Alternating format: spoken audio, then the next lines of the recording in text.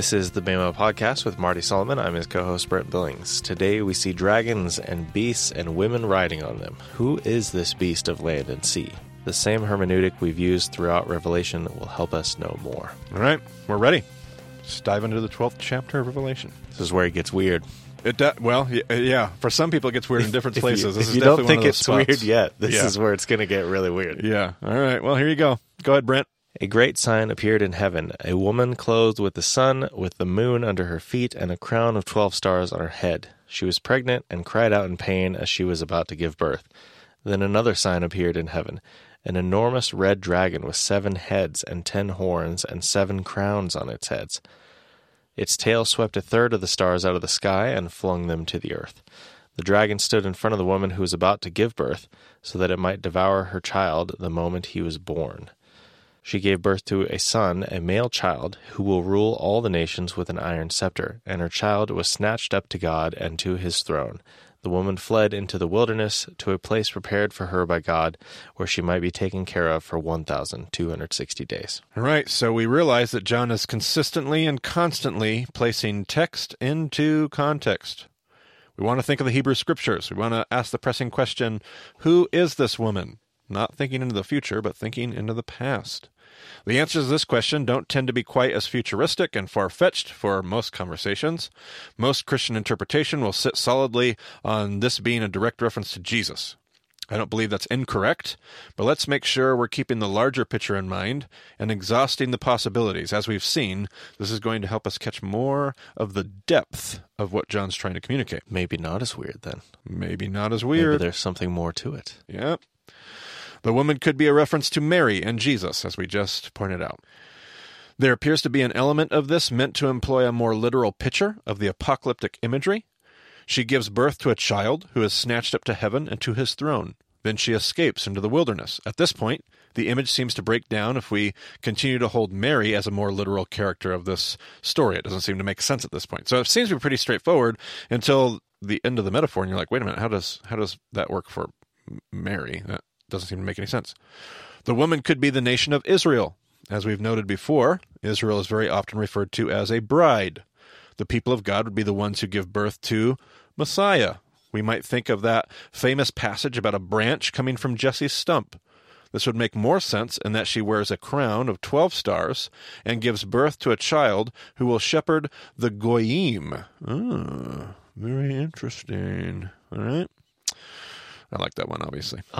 There are some other options, though. The woman could, in a very similar fashion, be the early church, both Jew and Gentile. This would also make sense with the reference of 12 stars, and both this and the previous option would make much more sense in regards to fleeing into the wilderness. This particular option is not as clean of a connection when it comes to giving birth to a child. All right? There are other options as well, even the idea that the woman is Eve from Genesis. Because we were told in Genesis that she would have a child, and that child would crush the head of the, what, Brent? The serpent. The serpent, and the serpent, etymologically, is very much connected to the idea of a dragon. Of a dragon. All right, this makes good sense. This prophecy would be in the mind of all his Jewish readers, mentioned already in all of our studies here. So what about the dragon? Who's the dragon?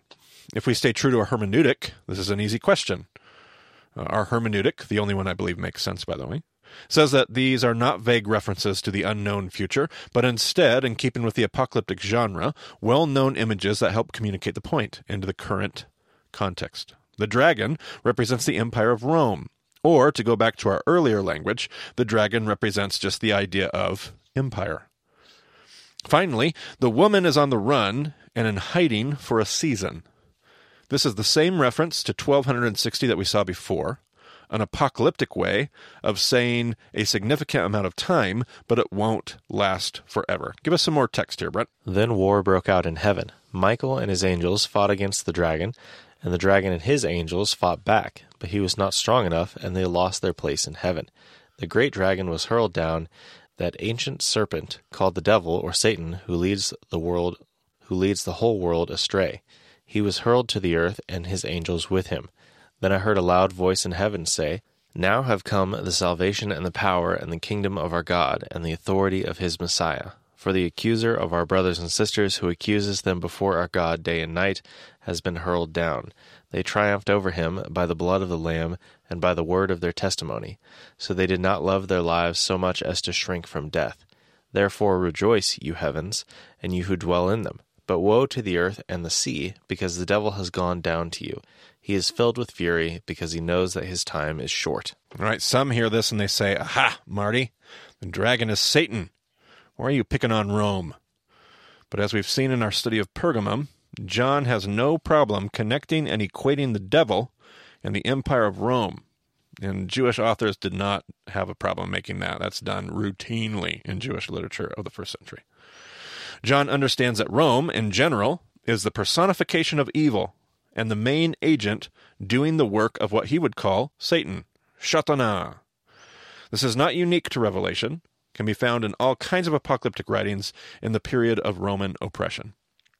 It should also be noted that these references continue to be full of links to the Hebrew prophets. Wouldn't it be nice if they were actually links, like hyperlinks? That'd make this so much easier. Yeah, well, they did have it. Yeah. It's just a hyperlink neuron in their brains. There you go. Perfect. It's the reference to the dragon being thrown down to earth that would make any Jewish reader think of Isaiah and Ezekiel, who prophesied about the king of Tyre and Babylon, two other world powers of their day, who relied on their pride and their arrogance. These would be fitting connections to make to Rome. And again, we have text to context. Brent, give us some more to work with. When the dragon saw that he had been hurled to the earth, he pursued the woman who had given birth to the male child. The woman was given the 2 wings of a great eagle, so that she might fly to the place prepared for her in the wilderness, where she would be taken care of for a time, times, and half a time, out of the serpent's reach. Then from his mouth the serpent spewed water like a river to overtake the woman and sweep her away with the torrent. But the earth helped the woman by opening its mouth and swallowing the river that the dragon had spewed out of his mouth. Then the dragon was enraged at the woman and went off to wage war against the rest of her offspring, those who keep God's commands and hold fast their testimony about Jesus. So we see some more text to context here, in that the woman is given 2 wings of an eagle. Remember how I carried you on eagle's wings, a reference to their deliverance from Egypt in the text? You should go find where that is, everybody. Egypt was another world power like Rome. How about they were flown into the desert? God said through Jeremiah that he remembers how Israel followed me through the desert like a bride.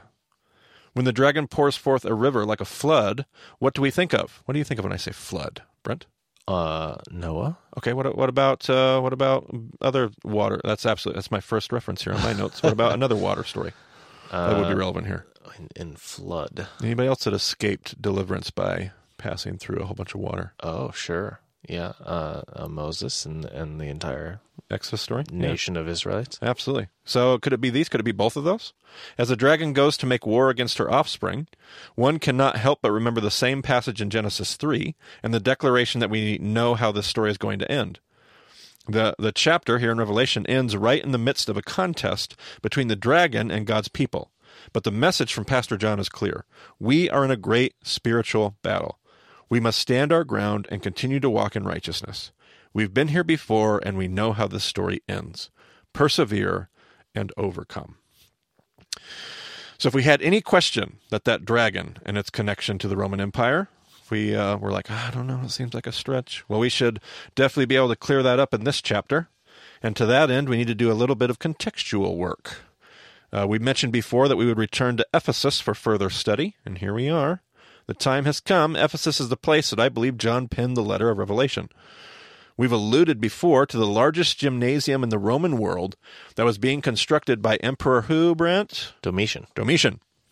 Not only was the size of this structure nearly unbelievable, but the speed at which it was raised is staggering. Now, we have some photos for you in this episode today, and so you're going to pull those up. You're going to have 3 pictures. They'll probably be showing up in your chapter artwork. Absolutely. Okay, so this picture you're going to see first is a picture of that gymnasium in Ephesus, largest gymnasium in the ancient Roman world. So large it can't even fit in this picture. Absolutely. You're only actually looking at probably less than half of the gymnasium. I'm showing you the relevant part to our discussion today, which is kind of the apse. Do you remember, if our listeners remember, Brent, when we were looking at the synagogue in Sardis, and we said in the background, the synagogue was built into what, Brent?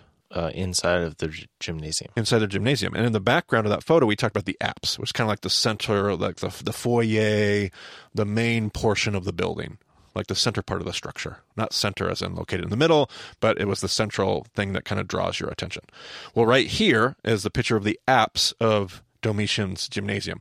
This actually goes all the way up to the front of the theater. Now, if anybody's ever been to Ephesus before or knows the layout of Ephesus, if you don't, first of all, you should come with us to Turkey, and I will show you. If you do, you know how big of a piece of ground this gymnasium is covering. It is huge. Brent, you were standing on top of this hill when we took the picture? It's incredible. It's massive. Ephesus is so large. Yeah, absolutely. It's hard to really wrap your mind around how much is going on in Ephesus. Absolutely.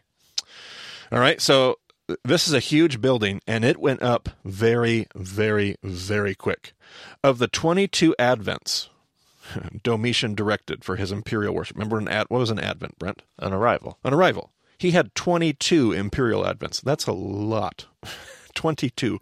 One of the largest was in Ephesus. I think according to history, the next largest number after 22, I think, is like 9 or 11. I'd have to go back and check my notes, but it's not close. It's less than half. Domitian thought himself to be fairly important. You better believe it. One of his largest advents was in Ephesus and centered around the grand opening of this monstrous gymnasium. The building project, which typically would have taken over a century to complete. This building is so big, I'm going to say that again, that typically a building of this size would have taken a century to complete, was finished in just 4 years. One of the most famous finds at the site is the bust to a 30-foot statue of Domitian, which many assume once stood in the apse of the gymnasium. Historians don't spend any time making Domitian look good and often referred to Domitian in history as the Beast. If one would have looked toward the harbor of Ephesus from the city center, they would have seen the construction of Domitian's gymnasium. It was going up so fast that some referred to it as the beast who was rising out of the sea. Ooh. In fact, Pliny said that Domitian was the beast of the sea whose teeth drip with the blood of good Romans. Having made mistakes in the past, the people of Ephesus were not going to miss the opportunity to support the new emperor and make their own voluntary gesture of worship. To this end, so the building project was put on the beast of the sea. The gymnasium was whose project, Brent? That would be the empire itself. Yeah, and namely, under who? Domitian. Domitian had put this together for himself, for his own worship. But Ephesus didn't want to miss out, and so they raised funds and began construction of what's called today the Flavian Temple to Domitian, which sits west of the upper agora towards the other end of the city. So they were trying to complete the construction of this much smaller temple, and it was going up rather quickly as well. They were trying to get it done before Domitian arrived in order to honor the Caesar. This was with money that they raised. So this was their project. The gymnasium, Domitian's project. The Flavian Temple, their project. Built on a vaulted platform, supported by 24 pillars, each depicting one of the legal Roman gods, the image was clear. The Roman gods hold up Domitian, not the other way around. Domitian doesn't hold up the gods. The gods hold up Domitian. Now you can see a couple pictures here. This first picture we'll look at is actually a photo from up on top of a mountain ridge, looking down on the top of that vaulted platform. And you can see this little rectangle built into there. That was the foundation of the kind of the main housing, the naos is what they called it, the main temple structure that sat on top of that vaulted platform. Now, this next photo is one that Brent took from ground level, and it shows the pillars, or at least a couple of the pillars, or a few of the pillars, that would have held up the platform itself. So these would have been on the bottom, holding up the vaulted platform. There was 24 of those pillars, and each one of those pillars bared an image of the 24 legal Roman gods. Now, you stood there, Brent. Would have been pretty impressive if it was all still standing today. I think so. Not as impressive as Domitian's Gymnasium, but hey, a pretty good shout out. Not bad for being funded by the city rather than the entire Roman Empire. That is right. So many historians have suggested that this is where the people of Revelation received what was often referred to culturally as the mark of the beast. We know from history that during Domitian's reign, citizens were required to swear their allegiance and worship to the divine emperor. After offering incense, possibly at that very Flavian temple, located between both agoras, by the way, would have been the perfect location, you were given a stamp or a mark that allowed you to engage in local commerce. Without that mark, you could not buy or sell in either of the Ephesian agoras. There's much more that we could unpack here, but we've already unpacked quite a bit. Do you think so, Brent? Fair amount. So let's turn to the text of Revelation 13 and see if some context here, culturally, has given us some insight. The dragon stood on the shore of the sea, and I saw a beast coming out of the sea. It had 10 horns and 7 heads, with 10 crowns on its horns, and on each head a blasphemous name. The beast I saw resembled a leopard, but had feet like those of a bear and a mouth like that of a lion. The dragon gave the beast his power and his throne and great authority. One of the heads of the beast seemed to have had a fatal wound, but the fatal wound had been healed. The whole world was filled with wonder and followed the beast. People worshipped the dragon because he had given authority to the beast, and they also worshipped the beast and asked, "Who is like the beast? Who can wage war against it?" Right, we've seen this in ancient Jewish apocalyptic literature. Beasts with horns on their heads almost always used to denote kingdoms and their many rulers. Not only does the beast match a description that is full of images for the Empire of Rome, but it even gives the description of one particular head that, quote, seemed to have a fatal wound, but the fatal wound had been healed. Well, one of the most famous aspects from history about Emperor Vespasian, an early Roman emperor, an early Caesar, was his fatal head wound that had been miraculously healed, according to Roman history. This reference is obvious and deliberate on John's part. There is no mistake. The beast is a representation of Rome. Go ahead and read us some more. Quick question. Yes. So did the gymnasium itself, like if you look at these 10 horns or 7 heads, like do any of those numbers, I mean, the gymnasium is not as well excavated as some of the rest of the city, but I was just wondering if any of that stuff lines up. I don't know if there's any relevance to the actual structure of the gymnasium itself. I think it's more of a callback to text, but who knows? And I don't know, and I don't know if we have any knowledge that would point towards whether or not there were, I don't know, whether there'd be like 10 towers on the gymnasium that kind of were a part of the structure. Who knows? I'm not sure if we have any idea of that, but it's a good question. Wouldn't surprise me a bit if John was able to pull something out of the text and the context to get those numbers. Not at all. Wouldn't surprise us at all. All right, moving on. The beast was given a mouth to utter proud words and blasphemies and to exercise its authority for 42 months. It opened its mouth to blaspheme God and to slander his name and his dwelling place and those who live in heaven. It was given power to wage war against God's holy people and to conquer them, and it was given authority over every tribe, people, language, and nation. All inhabitants of the earth will worship the beast, all whose names have not been written in the Lamb's book of life, the Lamb who was slain from the creation of the world. Whoever has ears, let them hear. If anyone is to go into captivity they will go. If anyone is to be killed with the sword they will be killed. This calls for patient endurance and faithfulness on the part of God's people. Again, the purpose for John writing this letter is stark and clear in context. He pulls no punches and cuts right to the heart of the matter. He knows what life is like under the rule of Emperor Domitian. He is not naive to the fact that people all throughout this great city are giving their lives to follow God, and he encourages them to stand firm and hold fast. He continues to say that perseverance is the answer for their struggles. Go ahead and give us some closing thoughts here from Revelation. Then I saw a second beast coming out of the earth. It had 2 horns like a lamb, but it spoke like a dragon. It exercised all the authority of the first beast on its behalf, and made the earth and its inhabitants worship the first beast, whose fatal wound had been healed, and it performed great signs, even causing fire to come down from heaven to the earth in full view of the people. Because of the signs it was given power to perform on behalf of the first beast, it deceived the inhabitants of the earth.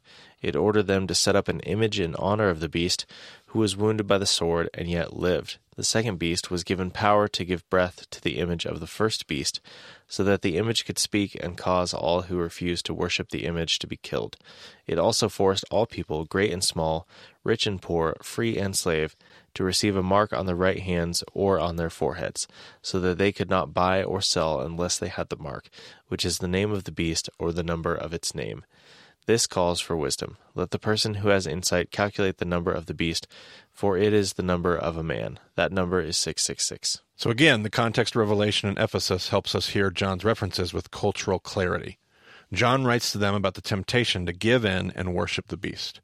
You may remember John's letter to Ephesus in Revelation, where he spoke to them about how they hated the teaching of the Nicolaitans.